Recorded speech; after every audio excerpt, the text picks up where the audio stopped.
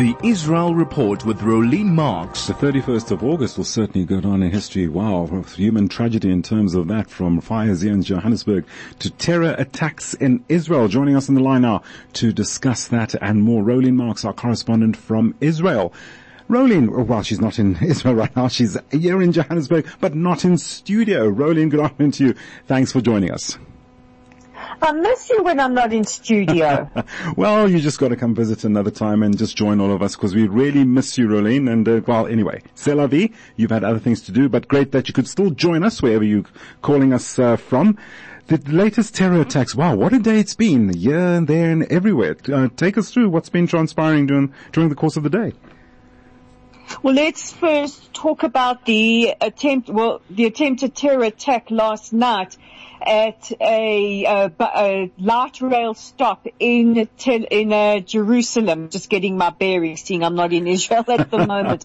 The terrorist attempted to stab a young man who was waiting for the light rail in Jerusalem, and he was subsequently neutralized, and thank goodness the young man escaped with very, very minor injuries. But then we had a terrible attack this morning in the Maccabim checkpoint. Now, this is very close to the city of Modi'in, where I live. There is a checkpoint on the 443. This is the road between the city of Modi'in and Jerusalem, and also traverses the West Bank. Now, what we do know from this attack is that a truck rammed into several IDF soldiers. One IDF soldier whose identity is yet to be made public was killed. He died as a result of his wounds, and 5 others are injured, one also in serious condition. We also had a shooting in Hebron. This was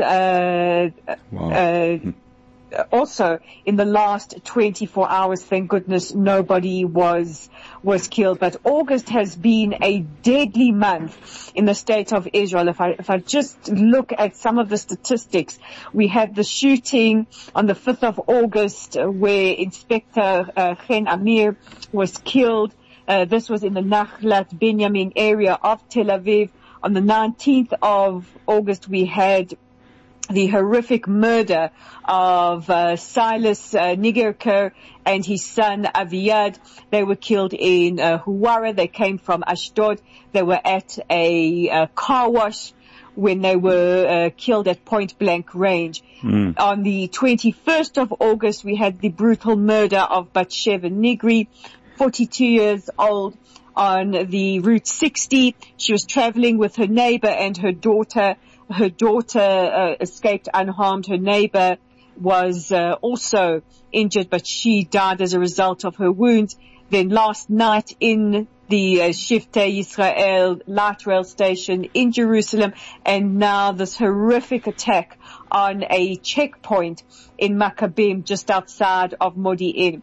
The terrorist was neutralized, but what is frightening is that he drove a truck and didn't stop after he had run into the 5 soldiers. He carried on driving until he was neutralized. Wow. And apparently also he had a work permit, and the truck he drove had an Israeli license plate on it too.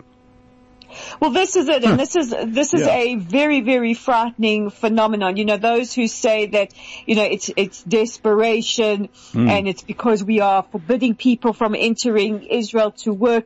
It's not true, because several attacks have been carried out by Palestinians who have work permits to enter Israel. Rolene, we've got a bit to unpack this afternoon's show. Let's look at the Oslo Protocols declassified. What was said here? What was that all about? Well, this is fascinating because we've just marked the anniversary since the signing of the Oslo Accords, and of course many people have a lot of opinions on the successes and failures of the Oslo Peace Accords. If we go back, I think it's some 30-something years, we can't forget the historical signing of the Accords on the White House lawns. Yasser Arafat, Yitzhak Rabin, also with Shimon Peres, who was then the foreign minister, and then President Bill Clinton, and everybody thought this would bring in peace in our times. But now Israel's National Library has declassified some of the very, very sensitive correspondence, and the revelations are absolutely fascinating.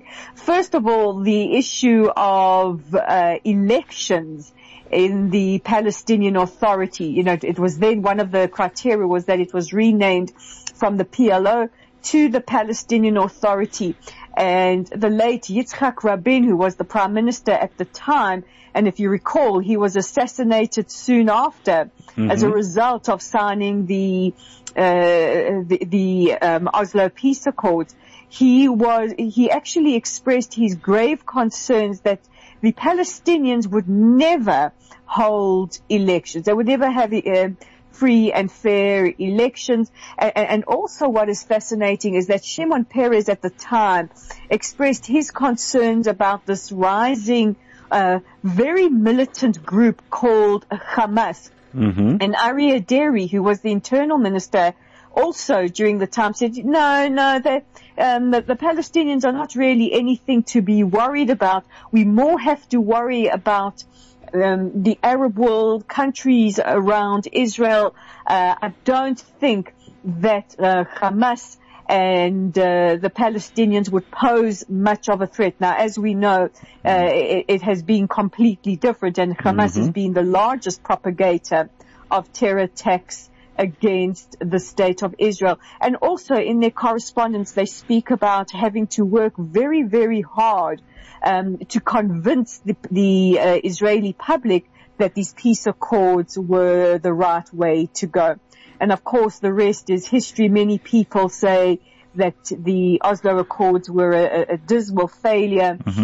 Not soon after they were signed, then Yitzhak Rabin, the prime minister at the time, was assassinated by Yigal Amir, a Jewish extremist who is still in prison today. And we have seen basically an ignoring of a lot of the clauses that were stated in the Oslo Accords. And why Oslo? Because at the time, the Scandinavians were seen as much more amenable to Israel than other countries. Okay, that's a topic for discussion too in itself, isn't that, Rolene? Well, as I mentioned, let's just move on because we do have a few more things to just squeeze into our chit-chat section. Saudi said to offer the Palestinian Authority financial aid in exchange for support for normalization. What's behind this? Well, this is absolutely fascinating because you and I have been chatting about the road to possible Saudi normalization. Right. And one of the criteria or the conditions from the Saudis is a Palestinian state. But the Saudis also understand that they have to convince the Palestinians about the benefits of them normalizing ties with Israel. If they want to normalize ties with Israel, it certainly changes the landscape of the Middle East, certainly for Israel. Right. But also for the Palestinians, they want that reassurance that their cause has not been forgotten. So one of in documents that have been made official, what we do know is the Saudis are reported to have offered the Palestinian Authority that they will reinstitute aid to the Palestinians. They will help them build infrastructure on condition that they rein in terror groups. This is a very, very important condition, but also very telling in where the minds of the Arab world are. They don't see them as resistance or freedom fighters. They do identify the fact that there are these terror groups, and they're not resistance groups, they're terror groups, and they are fomenting even more hatred and division, and that they say that we will give you this aid, we will help you build infrastructure, we will help you pay salaries, etc., but you have got to support our bid for normalization with the Israelis. And you've got to rein in your terror organizations. And what is also fascinating is to watch the attitude, and you and I were chatting about it the other day, is, we had that incident this week where, due to a fault on the plane, a plane from the Seychelles had to land in Jeddah, in Saudi Arabia, and people were saying they were treated absolutely wonderfully. Exactly. Let's just see where this transpires and how this develops the next time we chat, Rolene. Looking at now a bit closer to home, that's Israel, that is, the U.S. envoy off to Beirut to discuss tensions on the Israeli border. Well, this is a growing concern that Israel has had for quite a few months now, is the flexing of Hezbollah on our border. So a senior U.S. envoy was in Beirut trying to calm the situation down on the border. I don't think the Lebanese people, given what they've endured over the past couple of years, there was a horrific explosion in the port at Beirut. There was also the fact that the government has basically collapsed, and the people of Lebanon have no functioning government, a collapsing economy, very little food to eat. During our last administration, our defense minister, who was then Benny Gantz, offered aid to Lebanon through the auspices of the United Nations to help the people of Lebanon, because we're not at war with the people of Lebanon. Right. We only are in a state of hostility with Hezbollah, which is an Iranian proxy.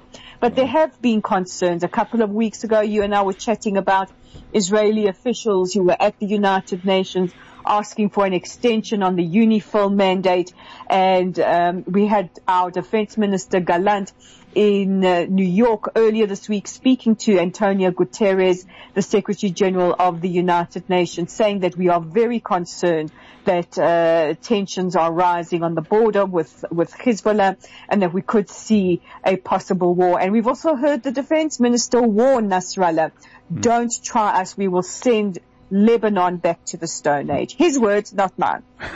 Right, Rolene. And on those words, we're going to have to end it there. Rolene, it was amazing having you on board in our studios this week. Great to have you in South Africa. I have to leave it there. Bon voyage, all the best, and we'll chat to you on Monday. You leave on Sunday, correct? So have a safe journey. Sunday. Safe Short journey. and sweet. Right. So have a great journey and fantastic meeting you. We'll chat to you again on Monday afternoon. Rolene Marks, our correspondent from Israel in South Africa right now, joining us to tell us what's happening in the Holy Land. She'll be back at work on Monday, back in Israel, when we chat her on the afternoon overdrive next week.